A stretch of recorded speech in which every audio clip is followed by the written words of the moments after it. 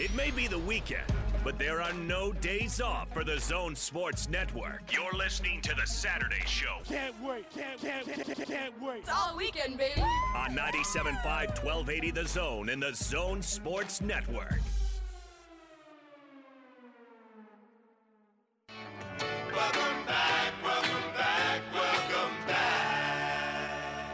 Welcome back. Oh, yeah, man, how you doing? You good? I know you comes around.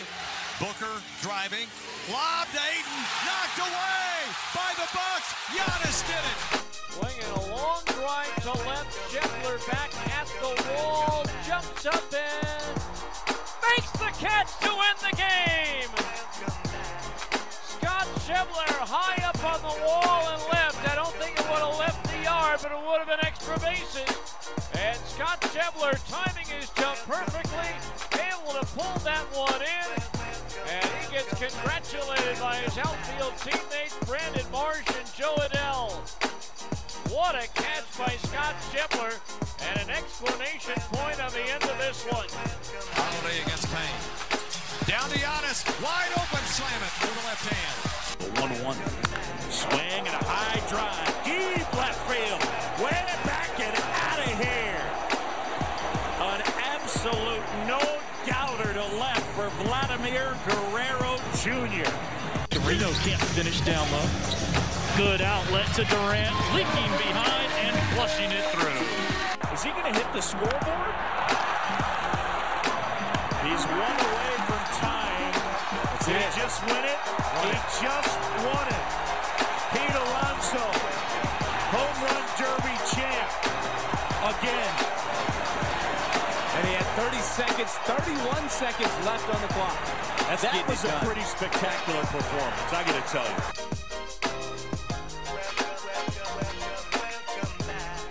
you. Into the Saturday show. Hope y'all are doing great out there. Yak and Lundy along for the ride on this Saturday afternoon right here on the Zone Sports Network. Eric behind the glass producing for us as always, putting together that compilation. Thank you as always for that, Eric.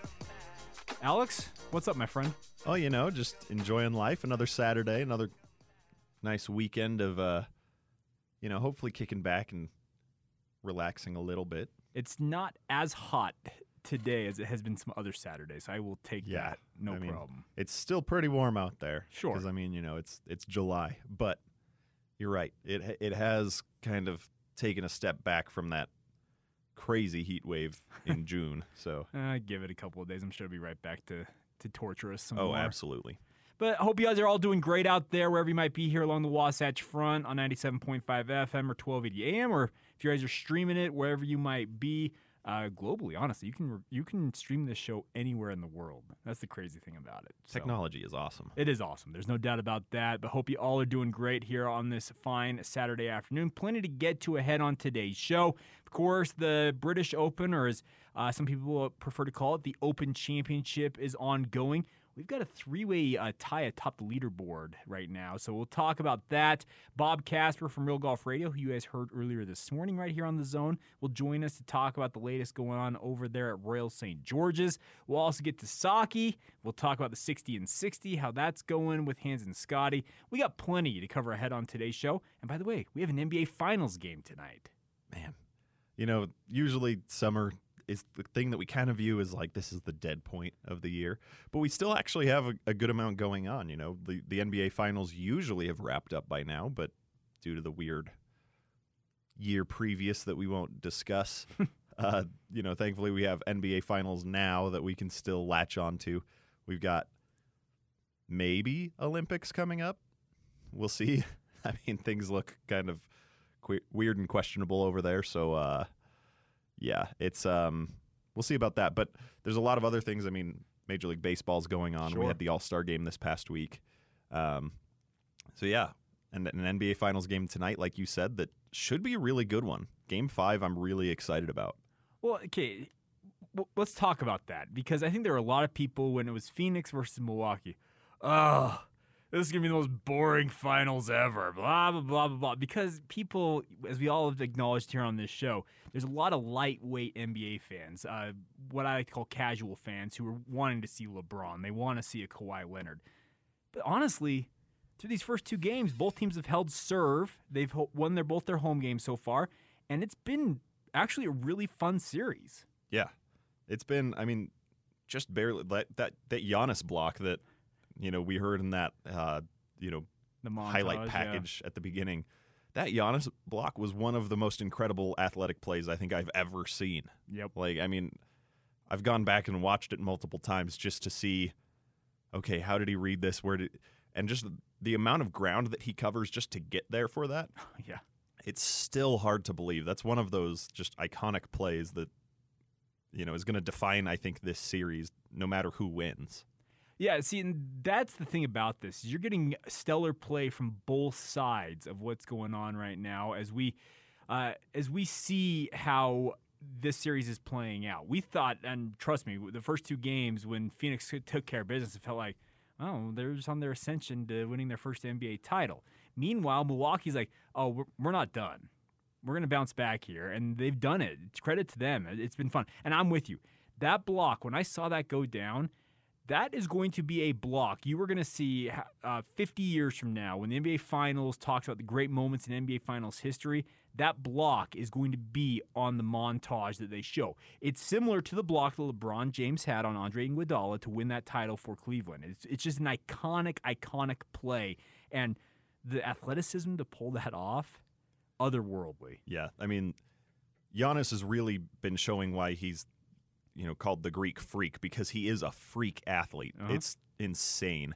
But yeah, I'm excited for Game 5 tonight. They return to Phoenix. Who do you got in this one? See, that's the thing about this is we've had both teams hold serve. They've won their home game so far. And I'm expecting tonight, if Milwaukee wants to win this series, they have to win tonight. They need to go back to Milwaukee up 3-2, go back to Milwaukee for Game 6. By the way, just a side note, the spread-out NBA Finals format, geez, they're dragging this bad boy out, aren't they? Oh, yeah. They're making up for the breakneck speed that they went through the entire regular season and first 3 rounds of playoffs. By now, just saying, all right, everybody, let's take a breath and let's just see how much we can milk this for. Yeah, and see, that's the thing about it. So it is my opinion, and if Milwaukee wants to win this, and 50 years between NBA titles would be kind of a cool, just 50 years, 1971, 2021 to win titles, that'd be really, really cool to see. But I think Phoenix is going to win Game 5 tonight, and I think that it's going to go 7 games. Honestly, I do think it's going to go that way.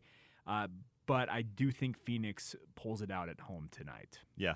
And I think I agree with you.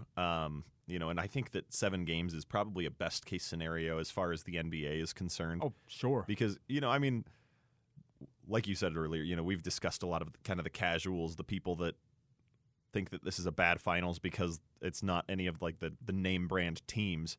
I do think that had Phoenix come out and either swept this or won it in a gentleman's sweep, that it might have given that argument a little bit of credence, and that the NBA would have been concerned about that, because it's like, well,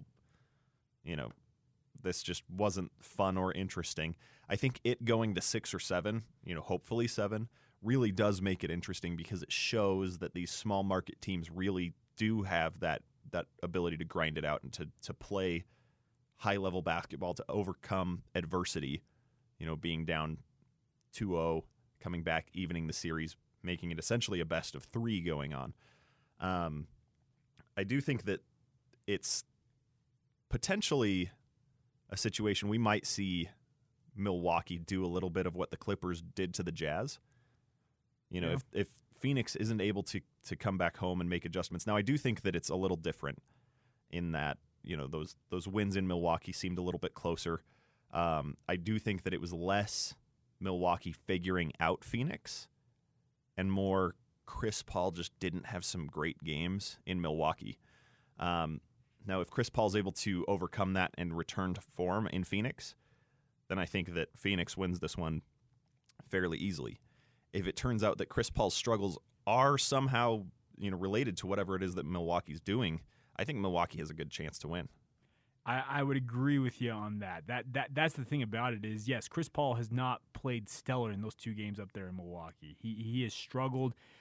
Some baffling turnovers, especially in Game 4. Like that late one, like what is going on here? And you're right. If this is something, yes, if it's what Milwaukee is doing that's affecting him, yeah, Milwaukee's going to have a shot in this game. And guys like Drew Holiday, he's not been shooting it well, but his defense has really taken an uptick. And that's good news if you're a Milwaukee fan. Chris Middleton's been taking care of the scoring load. We all saw that. But you need, if you're Milwaukee, I'm with you. Kind of the thought of, okay, we need to do kind of what the Clippers did to the Jazz.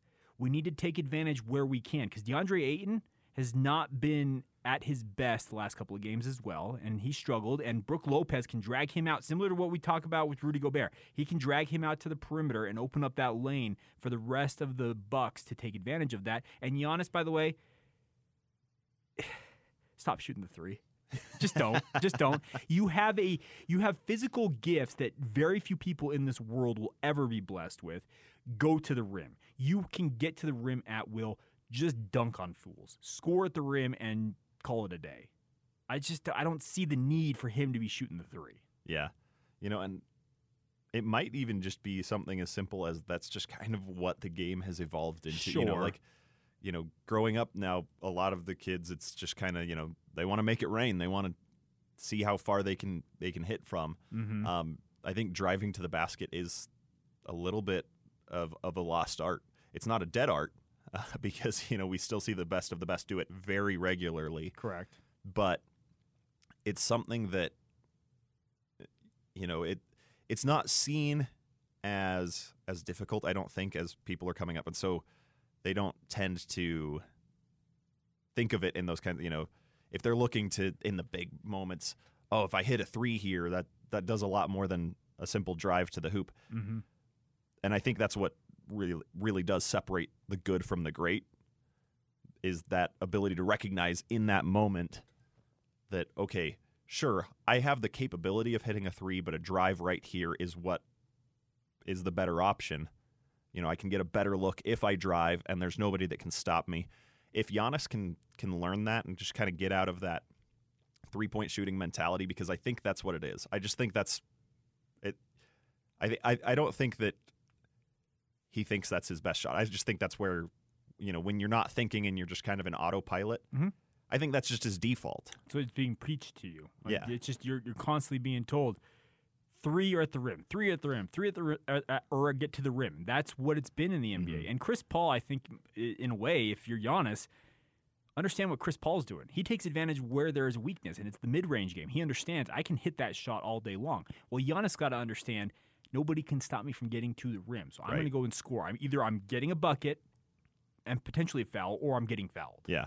And like you said, it is a lot of 3 or at the rim, and I think that a lot of the times, what probably happens in players' minds is when they hear 3 or at the rim, sure, they think, take the 3, and if you can't, then get to the rim. Sure. And maybe I'm wrong. I don't know. I'm not in these locker rooms. I'm not in these players' heads. I have never heard an NBA coach explain or break down exactly what the shot selection process is. But I would imagine... And this is just my personal opinion. I could be very wrong about this. Yeah.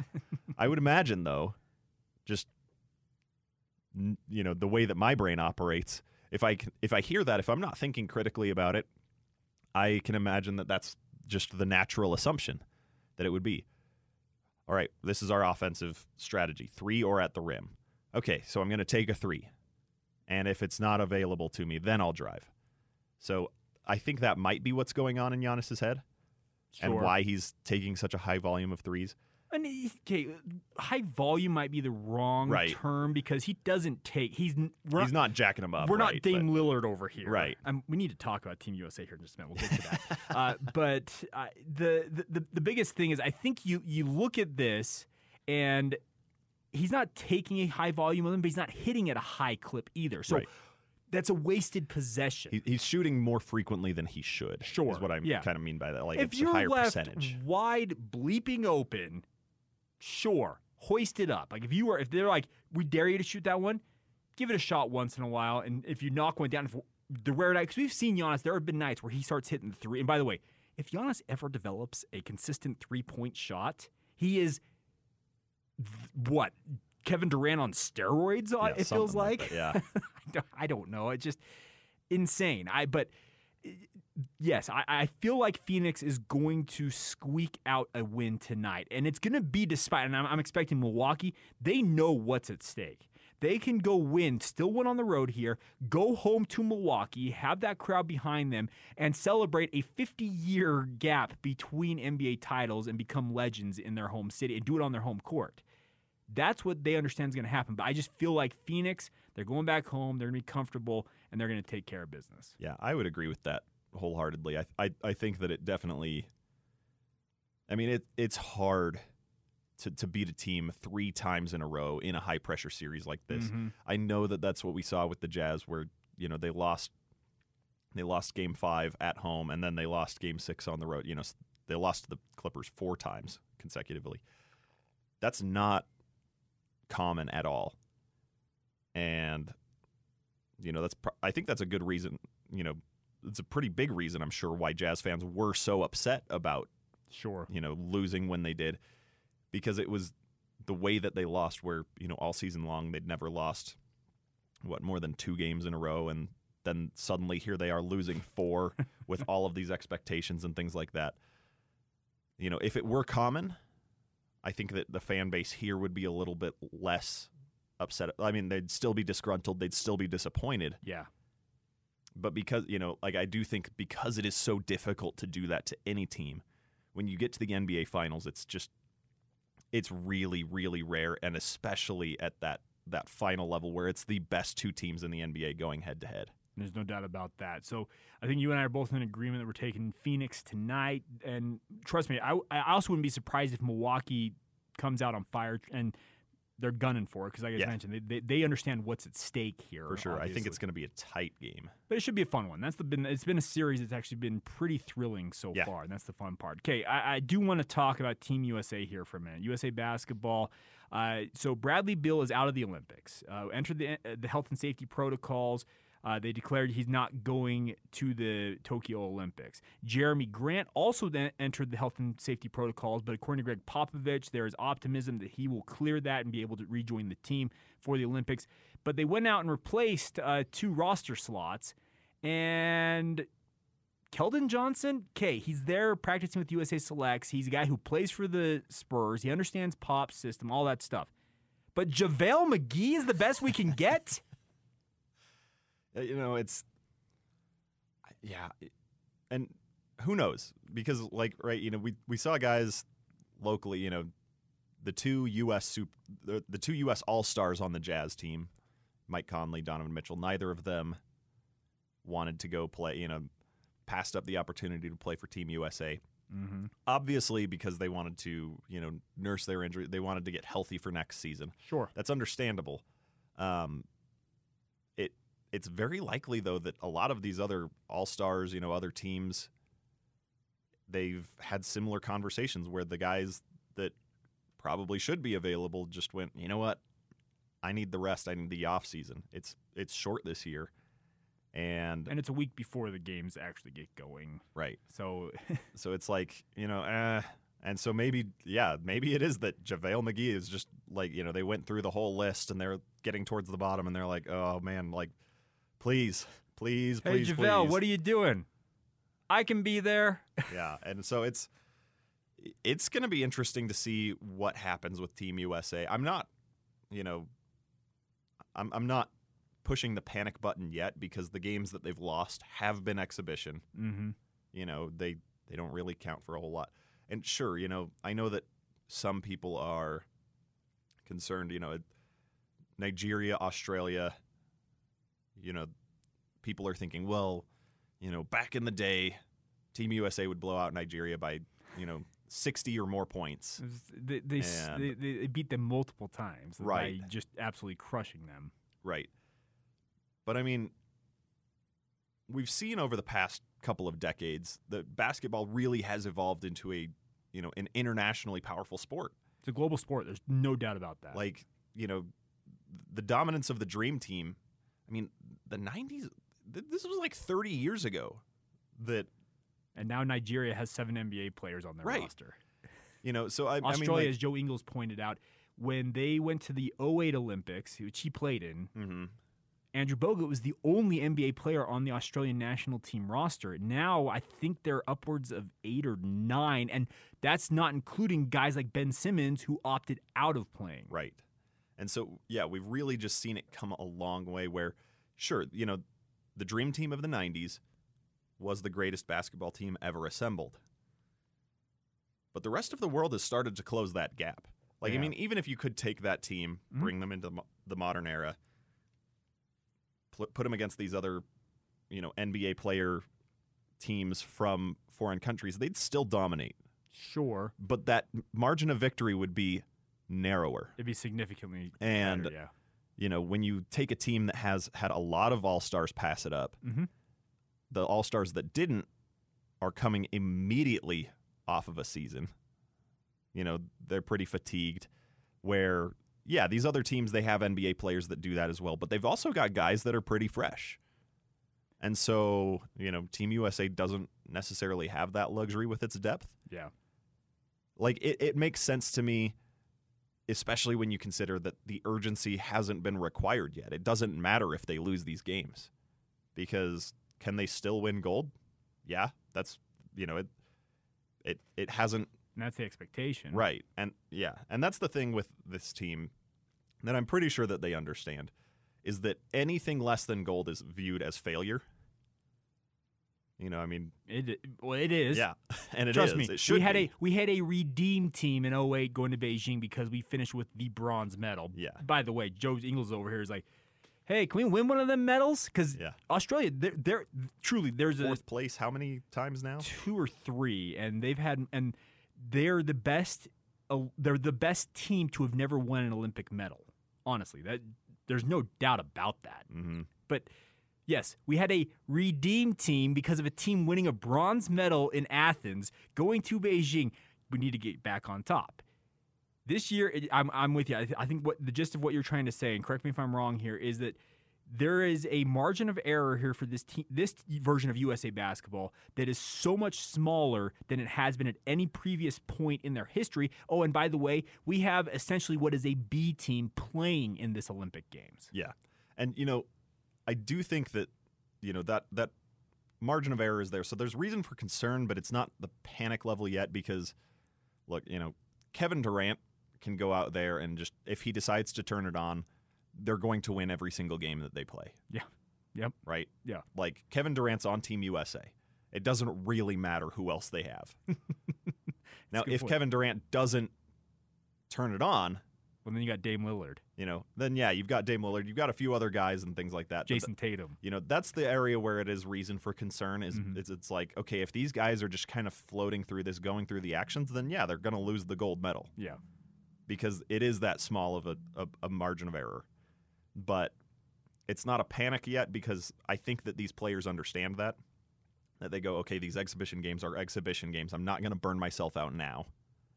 I'm going to wait till it actually matters, and that's when I can step into my zone and we can put away everyone that we play. Yeah, so very interesting times ahead for Team USA. So I was kind of freaking out about JaVale McGee being the guy that Team USA picked. I do need to acknowledge, there was a tweet sent to me. I would scroll back to see if I could find it. I could not find it, but one person pointed out to me, and this is something I think is a little underrated, is there are different rules in FIBA basketball than there are in the NBA. And yes. I think by the way, Team USA, they're still adapting to the no calls that they are used to getting in the NBA. But you're chuckling because you know exactly what I'm talking about, because they're like flailing like, where's the call? And the FIBA official's like, that's funny. Let's back the other end. Let's do this thing. That's probably been my favorite part of it so far is watching them expecting these NBA calls. Yes. And it's FIBA. I kind of want the FIBA refs in the NBA. In some ways, yes. But the point was made to me is that, well, with these FIBA rules, by the way, you can take the ball off of the rim. And as they mentioned, a legit rim protector, and that's what JaVale McGee is at this point in his career. Yeah. He is nothing more than a glorified rim protector. He actually becomes more valuable in a way because he can take the ball off the rim. The goaltending rules are different than they are in the NBA. We'll see. I still have my qualms about JaVale McGee, and I'm with you. I think they probably were going down that list. And our good friend Osteo Math, still following, he said this: The as-yet unreleased start of JaVale McGee's recruitment phone call or text for the Olympics was, quote, "You up?" ? So Osteomath, well done. Well done with that. That's probably exactly how it started, in all honesty. And they probably did go down the list, because I thought Julius Randle would be a guy that Team USA probably approached, but somebody mentioned to me that he actually recently had a baby. Also, it was his birthday. Okay, well, it's a week before the games get going. A lot of these guys have probably got off-season plans that they don't want to disrupt. So best of luck to USA basketball. Hopefully the COVID issues are behind them, because obviously that's something that could derail them very significantly as well. Hopefully the COVID issues are behind, Tokyo. Because sure. It's we got a story about that in technical fouls we're going to bring up. Yeah, the whole thing. I mean, I've been excited, but every time I'm like, okay, here we go. We're ready. We can do this. Then something else comes up and it's like, oh boy. I mean, there was the test. The positive test in Olympic Village, and it was like, oh, man, is this even going to happen now? See, my story that we're going to talk about involves Uganda, weightlifting, and an athlete going missing in the Olympic Village. Oh, boy. All right. So get ready for that. We're going to have some fun. Coming up next, we'll talk a little bit about the Open Championship, which is nearing the end of day 3 over there at Royal St. George's. Got some great golf going on, by the way. We'll talk about that. We'll also get to your guys' responses. You guys have thoughts, by the way, on the show at any point today. Feel free to weigh in. You can find Lundy at 247Lundy, 247 Lundy. I'm at Jacob C. Hatch. Eric is at Eric18 Utah. Love to hear from you guys. Also, you can use the Zone Twitter feed at Zone Sportsnet as well. And it's always use the Zone app, the 15 seconds of audio, what we call our open mic. You got takes on the matter. Eric can pull those and play them as well if you want to use that as well. All right, so more in a moment. This is the Saturday Show right here on the Zone Sports Network. The weekend is here, and we're breaking down the teams that you're passionate about. Oh, really? This is the Saturday Show on 97.5 1280 The Zone and the Zone Sports Network.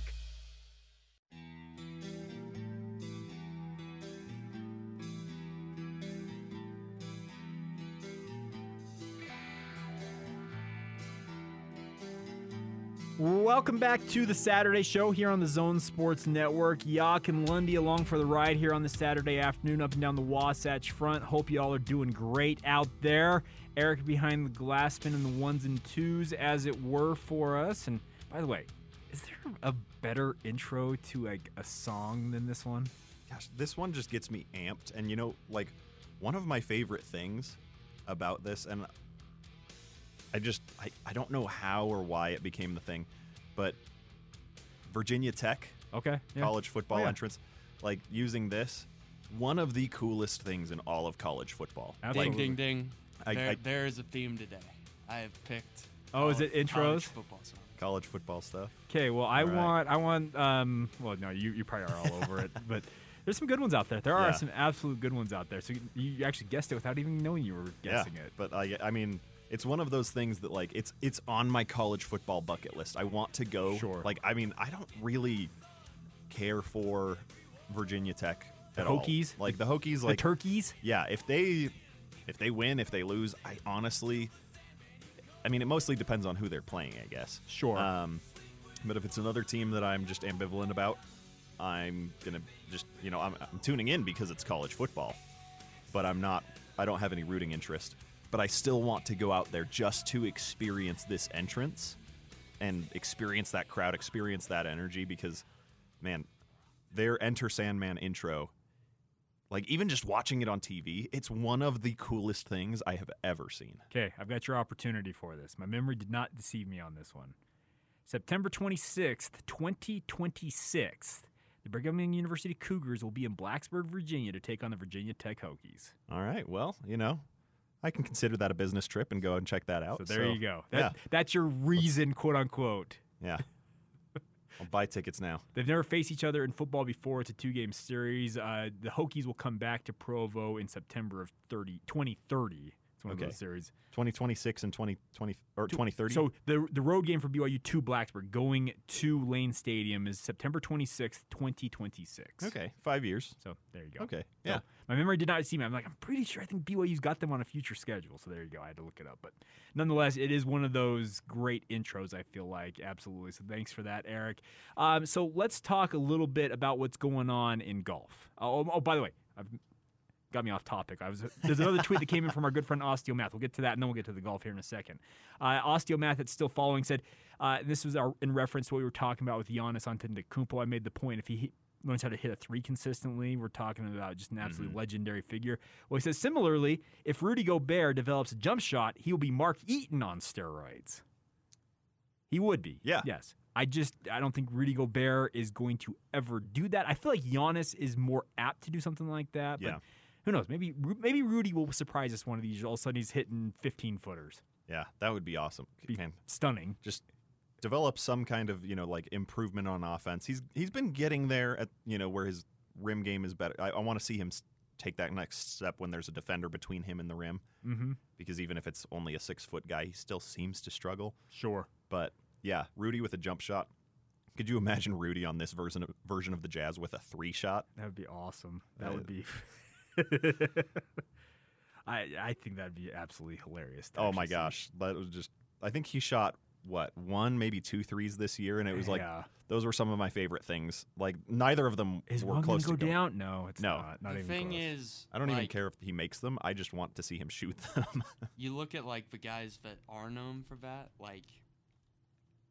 He truly would be unique if he got like a 3-point shot like Nikola Jokic, because he's so much longer than Nikola Jokic is. And like, I guess Joel Embiid's long and he can hit him, but I mean, no one quite has the wingspan of Rudy Gobert. Yeah, Rudy's length is ridiculous. Yeah. And so like it's the kind of thing where I 0% expect him to ever develop a really like a long range game. There's no need for him to, right? Yeah. There's absolutely no need for him to. It might actually be irresponsible for him to develop a 3-point shot. Doesn't mean I don't want to see it. No, but it would probably hurt more than help. It takes away a little bit of what he is and who he is. So right. There's no doubt about that. So thank you for that, Austin Matthew. Like I said before we went to break, if you guys have thoughts on any topic we hit on today, you guys want to weigh in with the show, we'd love to have you guys involved with it at 24/7 Lundy, at Jacob C. Hatch on Twitter, and also at Eric18 Utah. All right, let's talk a little about the golf. So we are looking at the Open Championship, and this actually right here, this putt you're seeing live right now, huge miss for Jordan Spieth on 18. Like, you lose a stroke there, and this has been very tight. Louis Oosthuizen's leading the tournament currently, a former Open winner himself. Jordan, funny enough, Spieth, for all the different struggles he's had in recent years, he has always consistently played well at the Open. And we're going to talk with Bob Casper about this at 1 o'clock, top of the 1 o'clock hour. He's going to join us to talk about it. And then Colin Morikawa, he's been off to a tear in his own right. But this has been a fun Open because I know, and by the way, we're going to get to your experience with golf here in a moment, Lundy. And Eric, you can weigh in on that as well. We'll get to that. But the weather has not necessarily been an issue like other Open championships. Usually guys get over here to the British Open and it's blowing sideways. Like, legitimately, it blows hard enough sometimes during these tournaments at the British Open. Your ball, you have to run up and mark it before the wind blows it off the green. Man. It's been that bad. Wind, rain, it seems miserable. The wind has been an issue at St. George's, but there's been no weather. There's been no rain. There's been no just precipitation. It actually has contributed to the fact that we have guys that are double digits under par currently at the end of the third round. Yeah, I mean, we were talking off air about it. I know basically nothing about this sport. This is one awesome. That, I mean, I've played golf a few times. Like, sure. I understand the rules and stuff, but I still, if I turn it on right now, I have a very basic understanding of what I'm seeing, and even then I don't really get it. Sure. Right? It's one of those things where it's like, I mean, they all look great to me. I mean, that Jordan Spieth miss just barely, Yeah. You were talking about, man, that's a devastating miss, and I was like, I don't know, that looks like my average putt. Sure. Which is probably why it is a devastating miss, because, it looks like when I'm on the green. So let's take a minute here. And Eric, you mentioned off air as well that this is going to be the quote-unquote summer of golf for you. Explain the background and how that's going. Not well. Non-existent. Well, really. what's the background? What was the impetus for it? Well, I got a pair of like really old, dingy like golf clubs from a friend's grandpa. Okay. Who is kind of retiring from the sport because of old age. Sure. And I went to the driving range once, but just with the bees and a lot of other stuff going on. Mm-hmm. I have not. I don't. That's my biggest thing. Like, how do people have time to even golf 9 holes of golf? I find time. Like, it just feels like even 9 holes, that's automatically, that's like a 5-hour chunk. That's not 5 hours. It's 2 hours at very most if you play it the right way, dude. Well, what if you suck so much that it takes you long? Okay, I'm proposing right now. And guys, I have played golf my entire life. I started when I was 6 years old. My dad took me out for the first time when I was 6. I grew up down at the old East Bay course, now Timpanogos Golf Club in Provo, and also the old Cascade Golf Center in Orem, Utah. May it rest in peace. Todd Peterson from Vivint bought it out, and it's now a park. That's where I learned how to play golf. And it's been a sport that I have enjoyed my entire life. And you just have to make it part of your routine. Simple fact of the matter. And by the way, David James, who we'll have on the show at some point, we've had him on before, he will attest to this. There is what they call the golf bug. Once you finally get to a point where it depends on every other person. It could be one time you hit a flush shot, you hit a shot that's hit perfectly, and all of a sudden you're like, holy smokes, I love this sport, and I'm coming back for the rest of my life. Other people, it's a great round. But there's a moment in this sport where it just grabs hold of you and will not let go. For me, it came as a really young amateur golfer. I can remember in my between the age about 10 to 13, so kind of my preteen years, it just took hold, and I'm like, I love this sport. I actually didn't play a lot of it in high school. I was playing football and doing other things at that point, but it was always there, and it's the sport I've just consistently played ever since then. And it's a lifetime sport. I have a grandfather who's 88 years old who still plays. He plays with me weekly. Still goes out and plays. Still gets it done. So I'm proposing right now on the Saturday show, one of these Saturdays after the show's done, we get done at 2 o'clock, we're going to go out and we're going to have some fun. I'm 100% in on that. Yeah, I'm game. I can't promise that you won't regret making that. I've played with some, and I'll be frank, some awful golfers in my time. Jay, I don't think you. No. I don't think you understand. I've swung a golf club maybe like 5 times in my life. That's more than a guy I have played with. I went with a guy who had literally never picked up a club before once. And if they just make it, that's the thing I don't like. Like, it's so hard to just hit the ball. Like, that's why we go to the driving range and practice, Eric. I don't know. But yeah, seems like too much of a pain. One of my experiences with that, like, so in my days up in Canada, there was a guy that absolute golf nut, Okay. one of these people, like you're probably familiar with a lot, where he had some sort of agreement with one of the courses that he did some sort of work for them, sure, like IT or something, I don't know, but they had made the agreement that if he did that, he got basically just free golf, my dream, whenever he wanted with whoever he brought. This is my dream scenario. I need to meet this man. I so need to find out how he did one this. of these kinds of guys. And so he was talking to us, and he's like, yeah, let's go. And I gave him the same morning where I was like, okay, like every time I've gone, I've loved it. Don't get me wrong. Like, I have a lot of fun. I don't know what I'm doing. And he's like, oh, no, it won't be. Halfway through that, I could see him just grinding his teeth, just so annoyed with how terrible of a golfer I was. Okay. Where it was like he was just waiting on me. It was less of him golfing and more of him just standing around like, okay, let's go, pick it up. Like, just pick up the ball, put it in the pocket. We'll say that we'll say that you shot 7 over on this one, and just call it good at that. Okay, well, we're gonna have some fun. I'm looking forward to this, honestly, though. Like, We'll make it happen. We'll make it happen. But it's been a lot of fun to watch this Open Championship because, like, just barely. Was that Oosthuizen that hit that shot? That was Morikawa that hit the shot. But these guys are playing really, really well. And this is a course, by the way, Royal St. George's. Most people who have probably not been paying attention, it's actually one of the courses that's one of the tougher ones in the rotation for the British Open. It's a shorter course.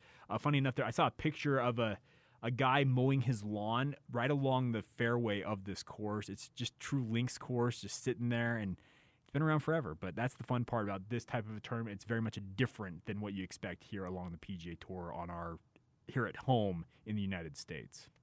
And the fun part is we've got South African and Louis Oosthuizen, who's atop the leaderboard, and Colin Morikawa, a Pac-12 graduate, who's only 24 years old, who's one stroke back. So, awesome. Yeah. There you go. He went to Cal, right? Cal, correct. Yeah, he's a Golden Bear.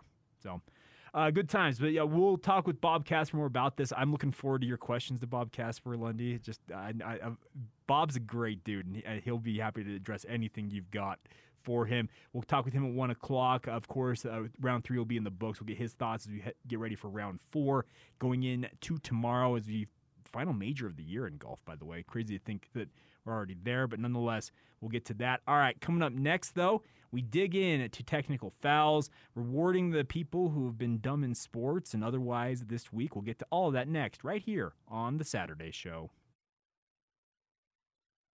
Whether you're stuck at the mall, in the yard, or making a quick trip to the home improvement store, we've got your back. It's gonna be May. This is The Saturday Show on 97.5 1280 The Zone and The Zone Sports Network. If you're coming from the street with dirty shoes on your feet, that's a technical foul. If you switch the radio to some modern music show, that's a technical foul. If you touch the thermostat, You'll get hit with a bat. 'cause that's a technical foul. You will feel my wrath. That's a technical foul. Personal foul, 69, offense. He was giving them the business. A technical foul. Welcome back to The Saturday Show. It is time as we round out the 12 o'clock hour for technical fouls, rewarding the people who have done dumb things in sports, and sometimes it extends beyond the borders of sports. Talk about other dumb things people have done. But, Lundy, where are you taking us first this week? So, I want to call a technical foul on Oilers general manager, Edmonton Oilers general manager Ken Holland. Okay. As those who have been listening to this show for the last little bit, since I kind of started. Since we restarted it? Yeah. People will know that I'm an Edmonton Oilers fan, and we'll get into this specific thing a little bit more when Sockey comes up. But the Oilers made a trade this past week that just, as an Oilers fan, infuriates and confuses me to no end. And so just kind of the quick basics of it. The Oilers traded a 24-year-old defenseman. Okay. Who honestly wasn't super great for them. He had some struggles, and they needed to get a new defenseman. So they traded their 24-year-old defenseman and a future first-round draft pick to the Chicago Blackhawks for Duncan Keith, who yesterday turned 38 years old. Now, we were discussing off air, a little bit about how hockey players tend to play at an older age than a lot, but still 38 years old. Sure. His advanced metrics haven't really been all that great recently. His expected goals percentage hasn't cracked 50 since 2016. Chicago hadn't outscored opponents when he was on the ice since 2017. Okay. They've been out-attempted when he's been on the ice for the past 3 seasons. And Ken Holland decided to defend the biggest part of it, where everybody was just floored. So the player that they traded, his cap hit, his salary was $850,000. Duncan Keith has a salary of $5.5 million. Oh, geez. Okay. And the Oilers did not get Chicago to agree to retain any part of that salary. So essentially, the Oilers increased their salary overall. They took a cap hit of about $4.5 million, which significantly limits what they're able to do with a player who hasn't been his prime. And here's what Ken Holland said in his defense when everybody just started asking, okay, why? Why are you doing this? What? And his response, he had a couple things that he said. when, reporters started rightfully questioning his decision. He said, "Did you want me to get him for free? It's hard to squeeze people in this league. The deal has to work for both teams. You can sit on the sidelines and analyze the deal. I've got to make the deal. I got to try to do something to make our team better. I believe I made our team better today because we've got a legitimate top 4 defenseman." And then when asked about those advanced metrics that I went over that haven't been good the past few years, his response was, "I don't know if this is a numbers decision. I can't put a price on 3 Stanley Cups, 2 Norris trophies, a Conn Smythe trophy, 2 Olympic gold medals, his leadership, and what he's meant to the Chicago Blackhawks franchise." Wow. Sure, you can use that as the argument, but when you actually look at this, I want to go back to what he said where he's like, you can't get him for free. Deal has to work for both teams. Well, Ken Holland, technical foul because one of the 2 teams that it has to work for is yours. And I'm not convinced that this one works for the Edmonton Oilers. Sure, it seems like Edmonton's the one's getting squeezed here. Yeah, and, Duncan Keith was kind of demanding it. It was what the rumors have been about Damian Lillard the past little bit. He's wanted out of Chicago. He had a small list of teams where he wanted to go, so that he could be closer to his son. Really, with those teams and the needs that were on those teams, Edmonton was the only viable trade partner. In this trade scenario with Chicago, so Edmonton had all the leverage here, and we're like, sure. We'll just take that contract. We're like, so it just, As a frustrated Oilers fan, technical foul to Ken Holland for making a terrible, terrible decision. Well, there you go. I guess best of luck to him with Edmonton, and may he surprise you, I guess, is the... Fingers crossed, but I'm not optimistic. I've got a quick one here that we'll get to. So a Ugandan weightlifter has gone missing during an Olympic training camp in Japan after learning he would not be able to compete. Japanese and Ugandan officials announced on Friday. Authorities were searching for Julius, I'm going to butcher this last name, Sekidoleko, I hope I pronounced that correctly, who failed to show up. He's only 20 years old for a coronavirus test and was not in his hotel room. Host city Izumisano, man, I'm killing these names, it said in the statement. Ugandan sports officials said the athlete recently found out he would not be able to compete at the games because of a quota system. He was already in Japan, getting ready for the Olympics, trying to live his dream, and was told your quota system apparently is why you're not going to compete. Well, they have been trying to find Julius, obviously. They want to make sure that he's supposed to fly home on July 20th, but apparently he was last seen at a local station near his delegation's hotel at 6:30 a.m. on Friday. The athlete purchased a bullet train ticket to Nagoya, about 200 kilometers away. In the note he left, says Sekitoleko said he did not want to return to Uganda and asked the members of his delegation to send his belongings back to his wife. He wants to work in Japan, he said. He wants to escape Uganda. So there you go. Why would you travel him to Japan and say, hey, by the way, your Olympic dream right there, you're here, but you're going back home? Yeah, so a quota system, meaning that like they had a certain number of athletes and they brought one too many?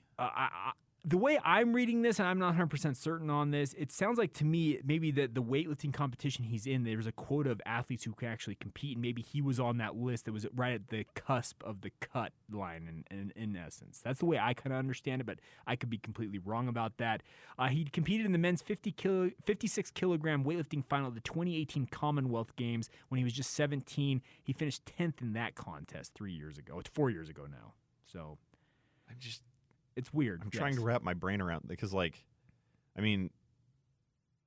they not have like a qualifying tournament or something before they send them over? The Ugandan delegation was among the first teams to arrive in Japan for the delayed Olympics. The team started training in the Western Japanese city on July 7th after completing their mandatory quarantine. So weird.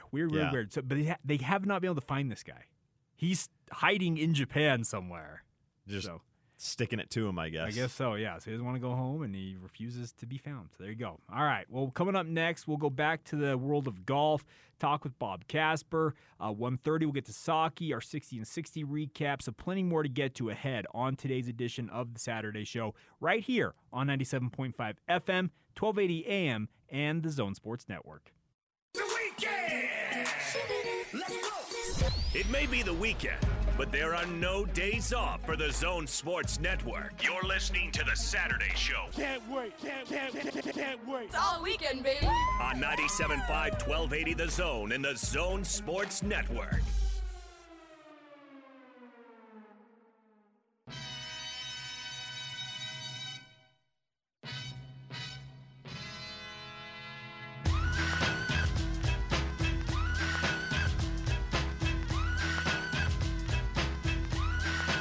Welcome back to the Saturday Show right here on the Zone Sports Network. Jay Catch, Alex Lundberg, Jochen Lundy along for the ride here on your Saturday afternoon.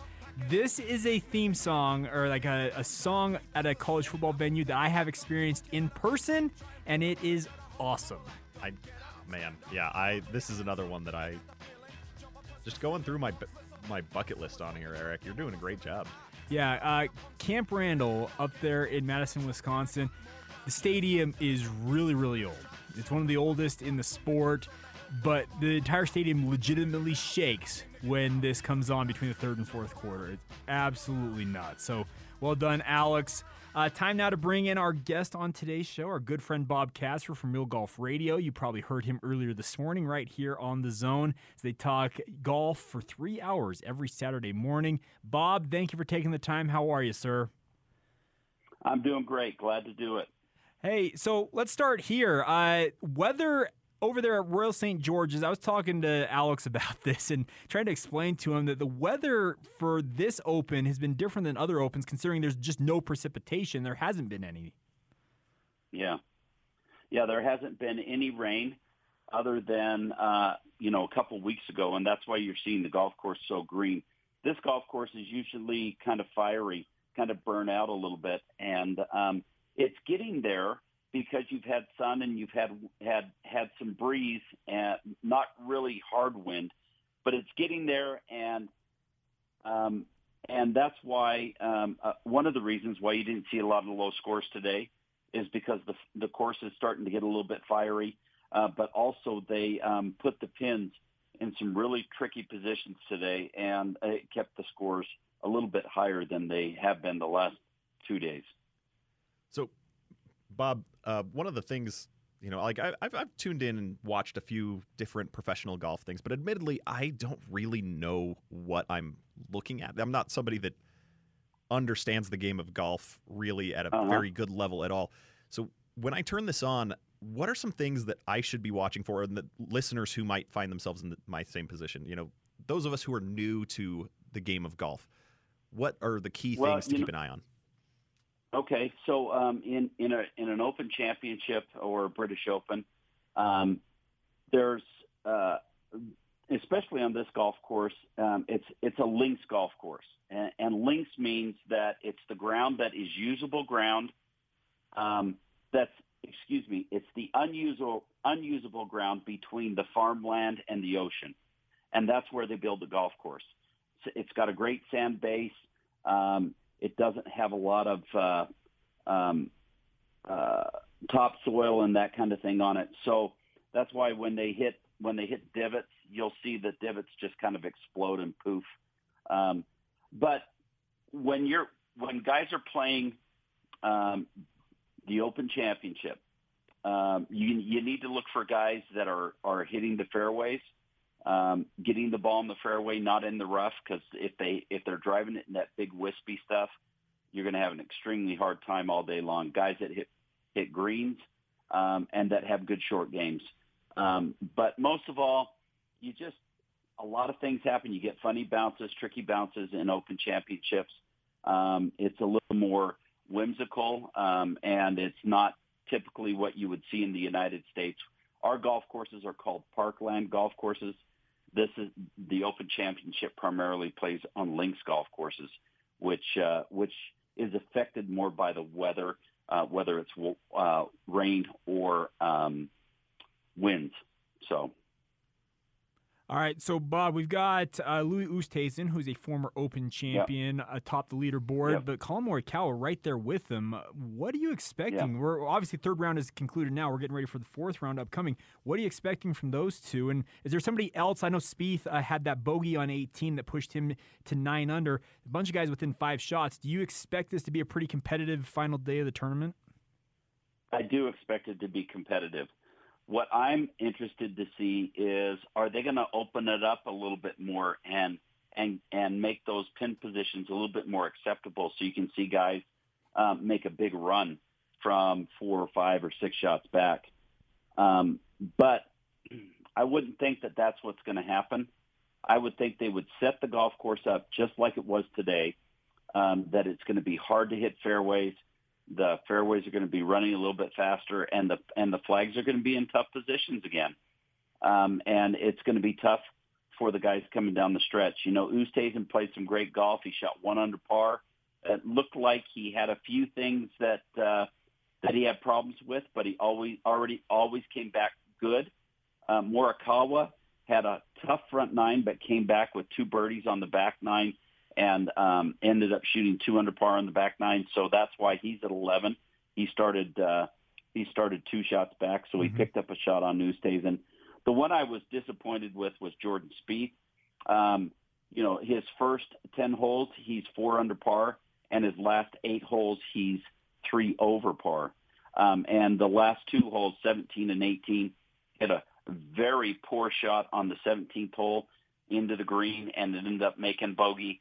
And then 18 missing that little 2.5 footer on the 18th hole for another bogey. So, but I think it's going to be a great round. The other thing that, you know, when Jordan Spieth won the U.S. Open, he won it at Chambers Bay, which was kind of the United States' kind of sort of links golf course that they held a U.S. Open on, or a major championship.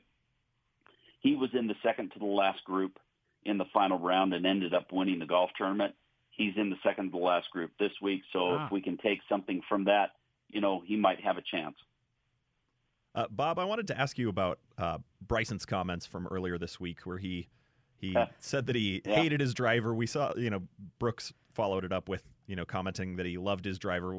You know, and even though I'm not familiar with the game of golf, I am familiar with that rivalry between the two of them constantly going back and forth. But I wanted to ask you, you know, like somebody that's inexperienced when I go golfing, I feel like that's an excuse that somebody like me would use that says, you know, I hate my driver, that's why I'm not playing well. What's kind of the deal with that, with it coming from a professional? Well, you know, it's the thing that is upsetting about his comments after that first round were that he was taking pot shots right at his manufacturer, somebody that pays him millions of dollars a year to play their equipment. And they have done nothing but bend over backwards to try to make him equipment and many, many iterations of that equipment. And the majority of them are prototypes as far as the driver is concerned. It's not what they give out or what the public purchases. And he's shooting holes in it. So he did come back and apologize. But it was really bad form that he did that. Acted like, one of the British tabloids said he was acting like an 8-year-old. You know, this little feud between Bryson and Brooks, I think is going to be something that goes back and forth, just little pot shots here and there. And I thought Brooks's comments yesterday were awesome. He said, "I'm hitting my driver really good, and I love my driver." And you knew that was right at Bryson. So these guys are going to be playing soon on the same team in the Ryder Cup, and hopefully this doesn't kind of boil into that. I would imagine Captain Steve Stricker has talked with them a little bit about it, but I think it'll be fine. They're professionals, and they'll do great. Okay, Bob, I want to go back in the time machine with you because, of course, your father is a legendary figure in the sport of golf. I don't know if I've ever told you this, but I before I met you, and I don't know how long we've been doing stuff on air and whatnot and having you on it. Sure. But my grandfather would reference Billy Casper all the time, so it was cool to get to know you just because my grandpa haven't talked about him my entire life. But how many times did your father play in the Open Championship? I know back in that era, before I think it was Arnold Palmer really kind of got guys going over there, it was just not something guys did. Yeah. You know, it was interesting. My dad decided early on that he wasn't going to play a lot of Open Championships because he could stay in the United States and make more money playing regular tour events and not, make the trip across the pond. I think the first time he played it was in 1968. I'm just looking here right now. 1968, and he almost won the golf tournament. He finished fourth, but he was leading the golf tournament going to the back nine and threw about 14 holes and hit a bad drive and ended up losing out to Gary Player. Then in the next year in '69, he finished 25th, and then he finished 17th and 7th and 40th, and he only played the Open Championship 5 times. So one of his big things that he talked about, one of the things he wished he would have done is played the Open Championship more because it really suited his game well. He was a low ball hitter. He could keep it under wind. He liked playing in bad conditions and windy conditions and rainy conditions and that kind of thing. And to only play it 5 times and finish, the worst he finished was tied for 40th, and he had a chance to win a couple of times. He really felt he let himself down by not doing that. But, 2 U.S. Opens, 1 Masters, 1 U.S. Senior Open, and 1 Senior Players Championship for a total of 3 regular tour majors and 2 senior majors is pretty good. Oh, yeah. No, I was going to say he had an absolutely phenomenal career. There's no doubt about that. But did you ever have a chance to go over with him to the Open Championship? I know you've talked about going over there and broadcasting and doing your guys' show over there. Did you ever have a chance to travel with him to the Open Championship? When I was younger, I did. Around between the ages of 10 and so I would have been 8 in '68. Okay. So the last 3 U.S. Opens would have been when I was 10, which is the first one I remember, 10 to 12, and then like you said, Brian and I went over in 2005 and we broadcasted from the old course at St. Andrews, and we got to play golf with him a couple times while we were over there. We played at Carnoustie, and the last time he had played at Carnoustie, he almost won the golf tournament. So that was kind of fun too. So how many times have you been over to the Open Championship? I know you've caddied at points in your life. Obviously, you've been on Real Golf Radio for 21 years in now. How long have you been doing 22. the show? 22. Yeah, okay. 22 with Real Golf. It's absolutely incredible. So how many times have you been over to the Open Championship all told? All told, I've been over about a half a dozen times. It's fantastic. It's a great place, and I love playing links golf. It's totally different from what we're used to playing, but it's awesome. Yeah, see, I'm with you on that. My father's traveled extensively internationally, and he's talked about the fact that links golf, it's a very different type of format of golf to play that, but he really, really enjoys it because we don't get that here at home in the United States. That's correct. All right. Well, Bob, we can't thank you enough for taking some time to join us. We're looking forward to that 4th round. I'm with you. I think it's going to be a very competitive final round over there at Royal St. George's. Oh, by the way, on the Royal St. George's front, I think there's a lot of people out there who can name Carnoustie, who can name the old course. What about Royal St. George's? Royal St. George's sets it apart from the other courses that are in the rotation for the British Open. Well, it's in southern England. It's the southernmost course in the Rota that they play.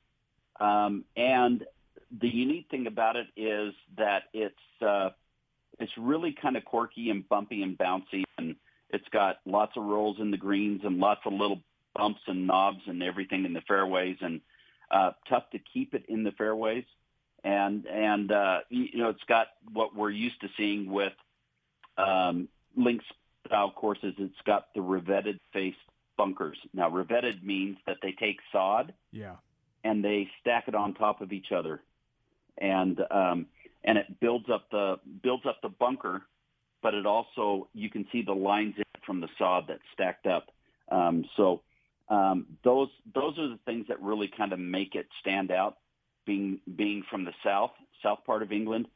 And also, it's a little bit of quirkiness. It's not the favorite golf course of the players as far as open venues are concerned. They'd rather play at the Old Course or Carnoustie or some of the other ones, Royal Troon, Birkdale, a bunch of different ones.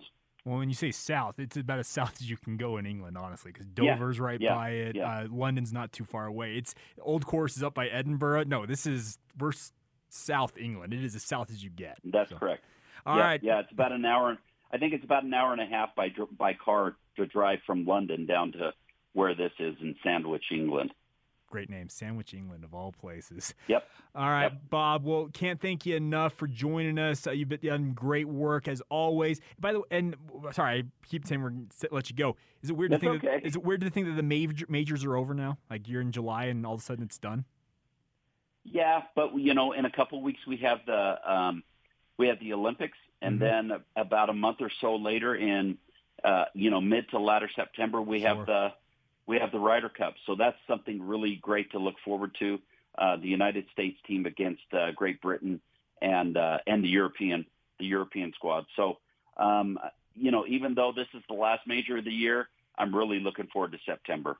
All right. Well, Bob, we'll look forward to it. We'll continue to listen to you on Real Golf Radio with Brian as always, and thanks for taking the time to join us here. You got it. Thanks, guys. There you go. Bob Casper. Did you learn something today? I can confidently say that I've learned more in the past 20 minutes about golf than I have in the 31 years of my life previous to this moment. Well, there you go. So that was great for me. That was really educational for me to just kind of sit back and listen to somebody who really understands the game at a deep level, explain it in simple terms to somebody like me who knows nothing about it and really helps me. I was familiar with the fact that people talked about links courses. Sure. I didn't know that there was an actual difference in the way that it is, between what we have here in America. So that was new to me. Very different. That was great to learn. Yeah, so the funny thing is, though, Royal St. George's, you're just across the Strait of Dover from Dunkirk. Okay. It's as south in England as you get, but kind of fascinating because a lot of these, when you think of British Open, they're up in Scotland where the old course is at and whatnot. So a big thank you once again to Bob for joining us. By the way, Real Golf Radio, I know a lot of people, it's early on a Saturday, but I always enjoy it when I catch Brian and Bob. They've been doing it 22 years. It's impressive. That's so cool. They did a great job with it. There's no doubt about that. But I'm looking forward to this. This final round, it's as competitive as I think you'll see in many golf tournaments. So if you want to learn some more, you know what to do tomorrow. Oh, yeah. You can stay up late tonight and probably watch it go off early if you want to as well. But, all right, we will take a time out here. We'll come back on the other side. Time to get into Sockey, the 60 and 60 recap from the week that was on Hans and Scotty. So plenty to get to and plenty more to get to ahead here on today's show. This is the Saturday Show right here on the Zone Sports Network.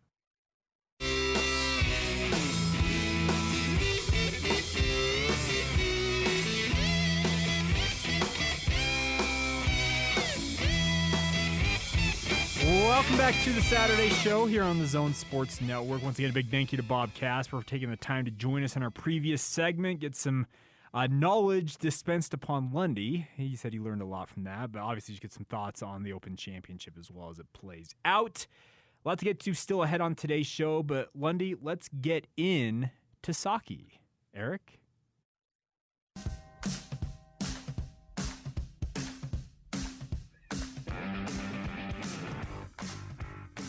Balotelli, Aguero!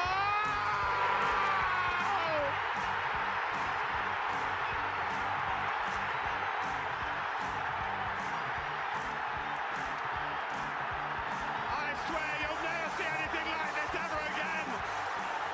2:05 to go. Fleury at the edge of the crease, and now the hash marks as it's still back in. And Sitacos!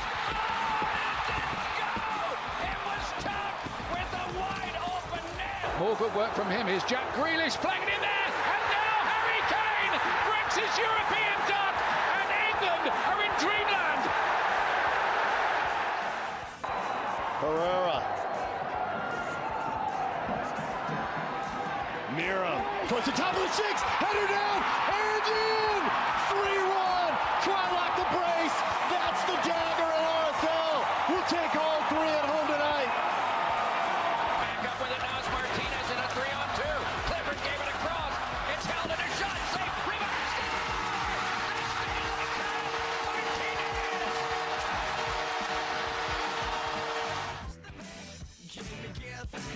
There you go, the Open to Sockey, as we mix 2 different sports that are a little off the beaten track, hockey and soccer, both interests of Lundy and I's. I've actually, by the way, since we started this show, I've learned a lot about hockey, and it's actually been kind of fun. Obviously, as I mentioned, the Seattle Kraken, I've adopted them as my team in the National Hockey League. They're getting ready for the expansion draft this coming week, and Lundy, where are we talking? Soccer-wise, you already mentioned the fact about the Edmonton Oilers breaking your heart in a way earlier this week with it seems like a rather dumb trade. Yeah, that's the best way to put it is, dumb, confusing. Like a lot of the beat writers that I follow that cover the Oilers have not really held back their opinions. And so, there's a lot of them that on the nicer side, when they try to spin it, they just say they've made a perplexing trade. And then there's others where the headlines say things like Oilers willingly made themselves worse with Duncan Keith trade. Okay. So yeah, it's, like every time I think that they can't break my heart more, they find a new way to do it. It's just, pain. Yeah, it's the life of a sports fan. That's true. That is a very good point. Where else in the hockey world do we need to note? Obviously, the expansion draft will be coming up this coming week. We'll find out those, what they call the protected lists. Yeah, the protected lists should come out sometime this week where we find out the core of players from each team that are protected, that are not allowed to be picked over by the Seattle Kraken. And then we'll watch as the Kraken kind of formulate their first roster from the players that are available. 30 players they have to take. And then there's the amateur draft, which is the traditional NHL draft. And I'm intrigued by all of this. Trust me, I am a neophyte when it comes to hockey.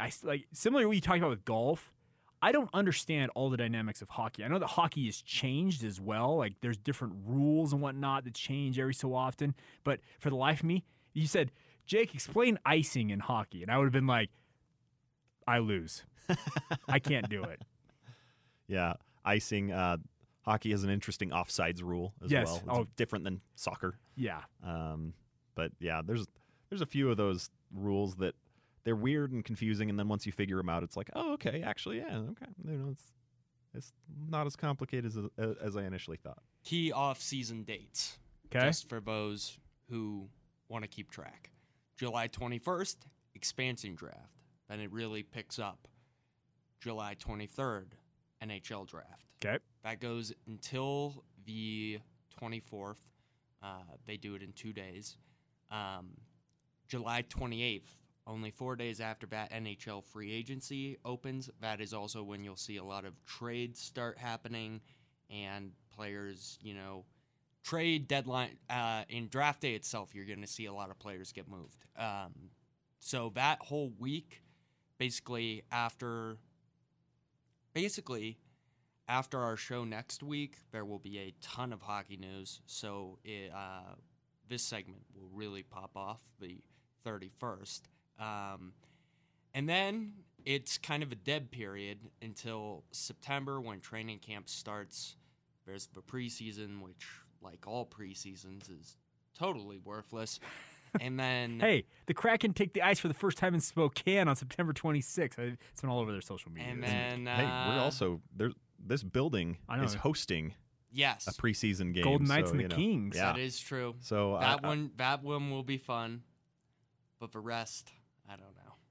All right. Well, there you go. So at least we know where the roadmap is for the offseason for NHL. Let's get to the soccer part of this. Real Salt Lake had a miniature break for the Gold Cup. I don't necessarily know it was for the Gold Cup, but it was just a miniature break for the squad. They are back in action tonight as they head to Los Angeles to Banc of California Stadium. I like to call it Banc because it's spelled B-A-N-C.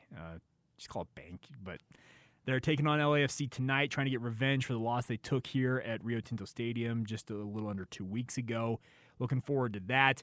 Rubio Rubin, who's been kind of the breakout star for Real Salt Lake this year, he originally came to RSL on a one-year contract, just signed a new deal, which will take him through 2024 with a team option for 2025. So he got a new long-term deal. He'll be here for the foreseeable future, it appears, and it's actually kind of exciting. RSL, Toni Datkovic, the Croatian center back they had signed in the off-season period, actually the early part of this season. He's finally on the ground and could be available as soon as tonight to play. And then Johnny Menendez, he is a true playmaker on the field, number 10 as they call him, could also be available here relatively quickly for Real Salt Lake. So the whole squad, all the signings, everything, they've all kind of navigated all the different pitfalls that COVID-19 has had for them, and the full squad should be available to Freddie Juarez here relatively quickly for RSL. Of the new additions that come into the team, who's going to be the most impactful? So that's the interesting question about it, is because Datkovic bolsters the center back position, which has been essentially a two-man job. I know Eric Holt has been kind of the third man there, but it's been Justin Glad and Marcelo Silva have been kind of the two guys. He's a left-footed center back, which is unique in the sport because left-footed anything on the back line for soccer is actually kind of rare because a lot of guys who have left feet, similar to left-handed pitchers in baseball and left-handed basketball players, you're usually playing more offense because you're just a different look. But he's a left-footed center back. We'll see how he does fitting in. By the way, apparently him and Utah Jazz forward Bojan Bogdanovic are somewhat close and are actually fans of the same club, came from the same club over there in Croatia. So kind of a fun connection there. Damir Krajlak also is a Croatian, has become fairly good friends with Bojan. So we have 3 professional Croatian ball players here in the market, by the way. Kind of funny. Yeah, cool. But I think the Menendez addition will be interesting. I'm interested to see how he fits in with this squad. And that last LAFC game against RSL, a lot closer. Sure. Then, RSL talks about the fact that they feel like they should have won it. Very, very close. And that great goal line clearance, of course, by LAFC. Yes, there was. There's no doubt about that. All right, so there you go. That's Sockey for this week. Let's talk a little bit about the 60 and 60 here. Catch our listeners up in case they have missed this. By the way, you can get this whole list of the 60 and 60, the top 60 players as voted on by the local media at 1280thezone.com. You can find it. Last week we left off Lundy with Dalton Kincaid, who checked in at number 44. We start this week going down to BYU at number 43, BYU wide receiver Neil Pau'u. Your thoughts on Big Neil? Neil is one of the most talented people on BYU's roster, I think. I had him decent amount higher than what he comes in on the overall thing in my ballot. But I think Neil Pau'u is, definitely one of BYU's receiving strengths for their team. So big body, 6'4", 215 pounds, kind of the overlooked guy in BYU's offense last year in many ways. Was very effective in his role, but kind of got overlooked in that. I'm with you. I had him higher on my list than he is currently checking in at. Any thoughts from you, Eric, on Neil Pau'u before we advance? Yeah, I also had him kind of in my high 30s. Okay. Yeah. Coming up next, number 42, Carson Terrell, tight end from Utah State. Terrell is actually a product of the Utah high school scene, Lehigh High School. I liked watching him in high school, and I thought he was going to have a stellar career up in Logan. It's been stunted by some injuries and just overall ineffective quarterback play, if we're being frank, with the Aggies. But he's still a great athlete, I think. Yeah, and I do think that you're absolutely right with that, where the inconsistencies at quarterback and, just kind of the turnover there, anybody that's in any kind of receiving position, whether that's wide receiver or tight end, it's, their overall productivity is going to be hurt by the fact that there's been kind of some turbulent waters there. And so hopefully if the Aggies are able to kind of settle things down, get a little bit more production there, we'll be able to see his production increase as well from the receiving side of playing tight end. And that's the thing that's kind of been the one thing that's missing from him, because he was a true pass-catching threat at Lehigh, and it has not translated so far. But I really do put a lot of that just on the inconsistency of the offense up there in Logan. All right, let's talk about a guy that I've been asked to pronounce his name multiple times because I was the one that was responsible to get him on this list. La'akea Kaho'ohanohano Davis from Southern Utah University, linebacker. What do you know about La'akea? Honestly, this is not a name that I was familiar with. Okay, so like most people at this station, unlike you, I was very unfamiliar with him. I've been doing a little bit of Dixie State stuff on the side because they moved up to the FCS level, and SUU kind of just by way of being down in Southern Utah. I saw his name, and I started looking at, and I'd seen some Southern Utah stuff during this spring season. We're talking about a kid. When Scotty and Hands, when they announced they're doing the 60 and 60 again this year, they mentioned the fact that, man, we don't really know about anybody down there at Southern Utah or Dixie State. I'm like, I got a guy for you. And I pulled up him, and they're like, you're joking around. I'm like, no. He had 7 sacks this past spring, just a tackling machine. He's a native of Hawaii, Kahului, Hawaii, Harry P. Ryan Baldwin High School out there. He's a senior, a redshirt senior this year, but he's just coming into his own. He's a fantastic player. 6'1", 215 pounds, making plays all over the field. Well, and I feel like SUU kind of, this isn't an uncommon position for them to be in where they have guys that play at a high level that kind of fly under the radar. Mm-hmm. But I mean, they had a stretch there where they put a handful of guys into the NFL. Sure. As a, just kind of forgotten about FCS team in the state of Utah. Keep an eye on Kaho'ohanohano Davis this year. By the way, the fact that I want to see Southern Utah. I don't know if they put names on the back of the jerseys. I'd love to see them try and fit his last name on the back of a jersey. It'd be like Jared Saltalamakia in the MLB. He has the longest name, and it literally goes from like bottom of shoulder blade to bottom of other shoulder blade. Really, just arced. Yeah. That's what they'd have to do, honestly, or just have a really small font. There's one way or the other. All right. Eric, any thoughts on any of those guys? Okay. All right. Number 40, TJ Pledger, running back from the University of Utah. This is actually a similar spot that I had Pledger on my list, and it's nothing against Pledger. Trust me. I know that Utah fans are going to be like, you're at 40? It's just the fact that they have 3 different running backs that are on this list. All 3 of them, I think, are contributing at high levels. And Pledger, we just don't know exactly what to expect from him. Right. And I agree that, Utah right now, it's a 3-headed beast in the backfield right now. TJ Pledger, transferring in, we don't really know what to expect, but I do think that he has capabilities of being a major contributor up there this upcoming season. Sure. I'm looking forward to Pledger. I really like his game. A native of Pacoima, California, coming back west a little bit after being at Oklahoma for all that time. A guy who never lived up to his billing out of the high school ranks. We all know that, but he's got an opportunity here. Yeah. Very much so. All right, let's talk about the first quarterback, I believe, showing up on this list in the 60 and 60, Cam Rising, quarterback for the University of Utah. This is low for what I thought, but also I understand why he is here at number 39. Right. And Cam Rising, I also agree that this is a little bit low. I had him a little bit higher, but it's one of those things where, similar to TJ Pledger, we don't know a lot of what to expect from him. What we saw last season before he got hurt shows a lot of promise. If he's able to return to that form after that shoulder injury, that'll be a big bonus. He's got to win the job outright first. Sure. It's not going to be an easy task, but I think that, that's a position battle where I honestly don't know what to expect. I think that my prediction would be Charlie Brewer would be the starter, but Charlie B, as PK likes to call him. Yeah. But honestly, I have no idea, and I would not be surprised, even though I think that Charlie Brewer will be the starter, I won't be surprised if Cam Rising gets the nod. I can see that. Eric, any thoughts on Cam Rising? No, I'm with Lundy. Yeah. I think that he is the one guy that consistently Kyle Whittingham has been high on every time that he speaks Bad Moon to the every time that he speaks to the media, and I think that there's something to be said that Kyle Whittingham keeps putting him in the conversation and saying this is going to be a real quarterback competition, despite the fact Charlie Brewer almost got Baylor to the college football playoff 2 years ago. The fact that Kyle Whittingham keeps saying, oh, it's an open competition, Cam Rising's going to have a real shot at this.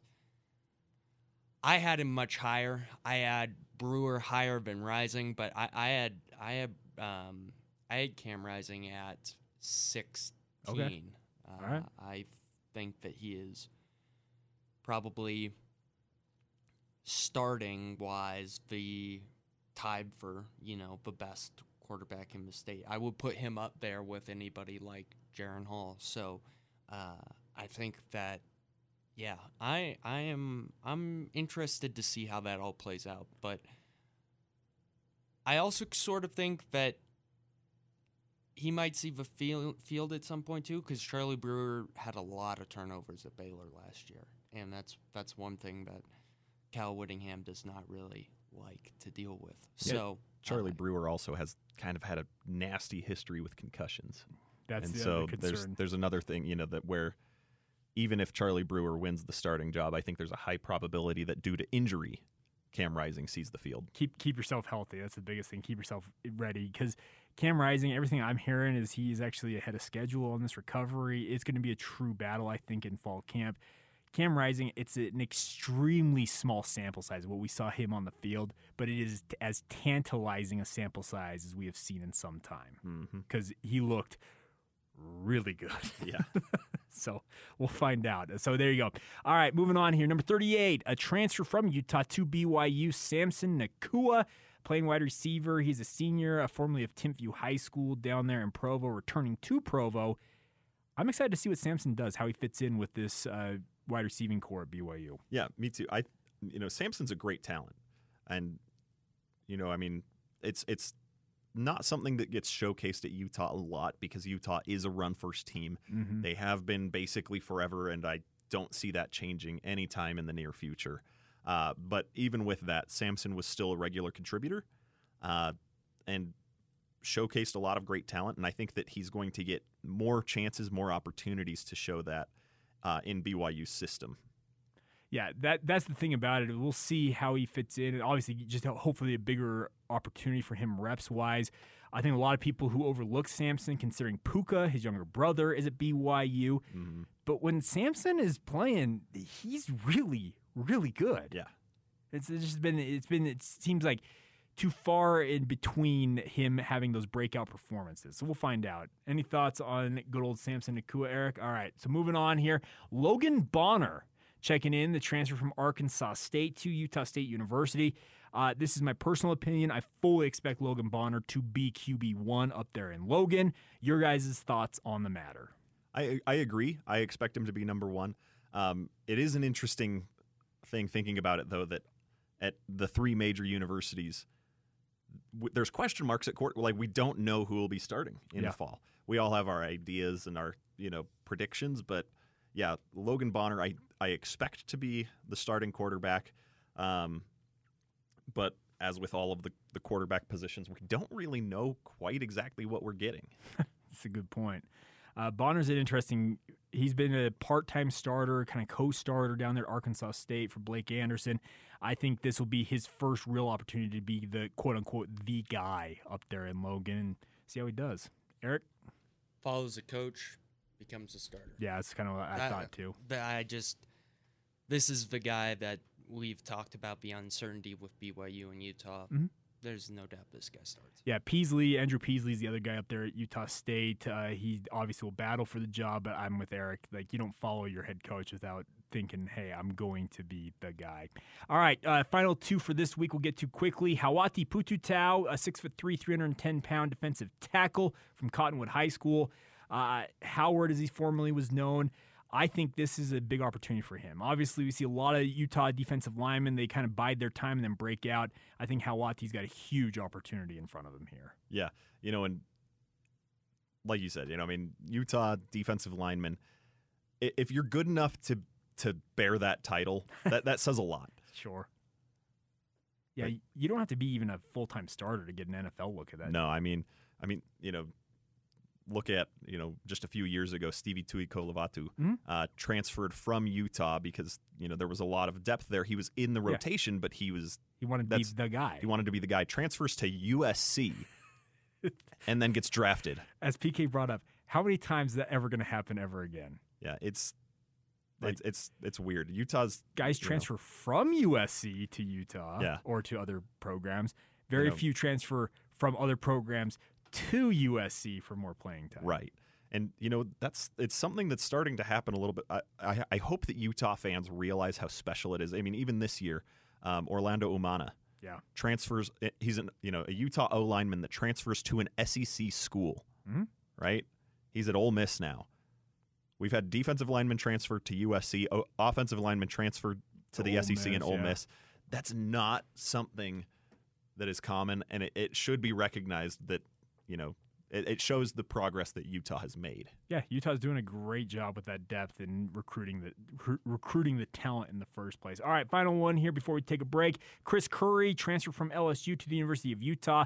Similar to TJ Pledger, probably a little lower on this list than I think most Utah fans would have expected, but similar to Pledger, we just don't know what ultimately he's capable of. Right.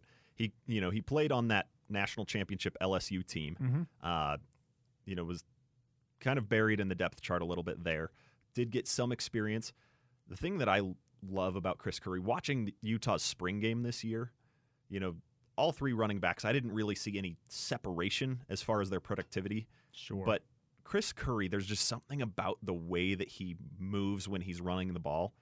Like, you just look at him running. I can't even put my finger on it, but I just love the way that he plays. I love the style. And even though it didn't provide any separation, that was just something that stood out to me. Just watching how he runs, how he moves when he's on the field with the ball in his hands, that just captured my attention. And I love watching that. And so I'm really hopeful and excited to see what he's able to do at the University of Utah. Eric, any thoughts on Curry before we go here? Like Alex said, we were talking about this a little bit before the show, buried behind Clyde Edwards-Helaire, so we just don't know what to expect yet. Yep, we'll find out. So we'll continue to break these down for you. The 60 and 60 rolls on. We're 49 days away from BYU and Arizona kicking off their season, 47 days away from Utah and Weber State. It's coming fast, folks, so get excited. All right, we will wrap up today's show next. This is the Saturday show right here on the Zone Sports Network. Jazz, Utes, Cougars, and Aggies, even on the weekend. You're locked on to the Saturday show on 97.5 1280 The Zone and the Zone Sports Network.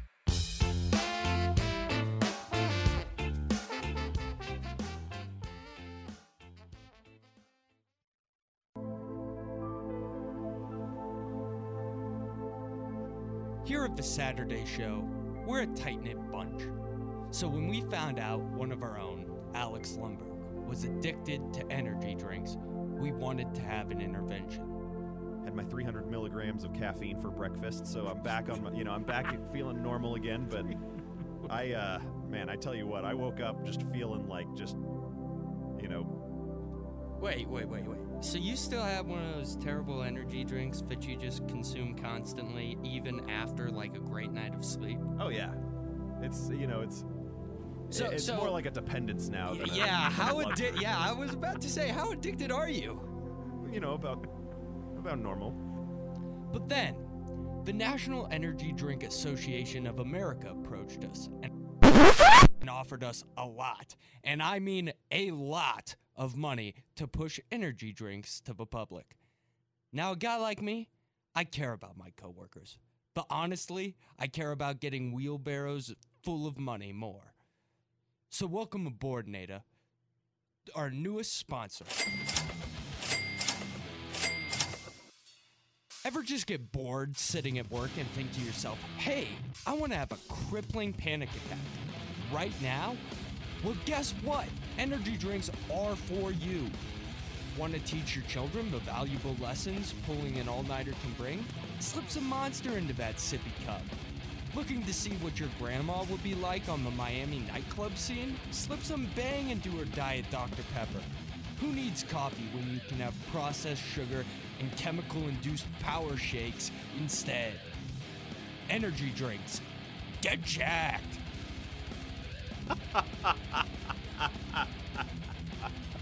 Eric, you're getting too good at this, man. Oh, man. Well done, sir. So there you go. That's actually, really funny because I truthfully, I was telling these guys just before the show got started, walked in with my energy drink that, this one only has 200 milligrams. So, I'm cutting back a little bit, I guess. But I did just sign up for a subscription where 24 cans get delivered to my doorstep every 3 weeks. So, Please stop. Get some help. 24 cans every 3 weeks. It was a good deal. I'm sorry. Like I had to. And it saves me from going and buying one every day. So there you go. So Eric, well done. Thank you for sending us out on a high note. We are over time, but that's going to do it for us. Lundy, any final thoughts from you? These shows go by so fast. They fly by. Like, having a blast. It's so much fun. But, that's about it for me this week. Yeah. Eric, well done, sir. It's a fun show. We had a lot of fun. Thanks to Bob Casper for taking the time to join us. Thank you to all of you who have tuned in throughout the show and interacted with us. Hope you guys are all doing great. We'll be back next Saturday. This has been the Saturday Show for July 17th, 2021, right here on the Zone Sports Network. See ya.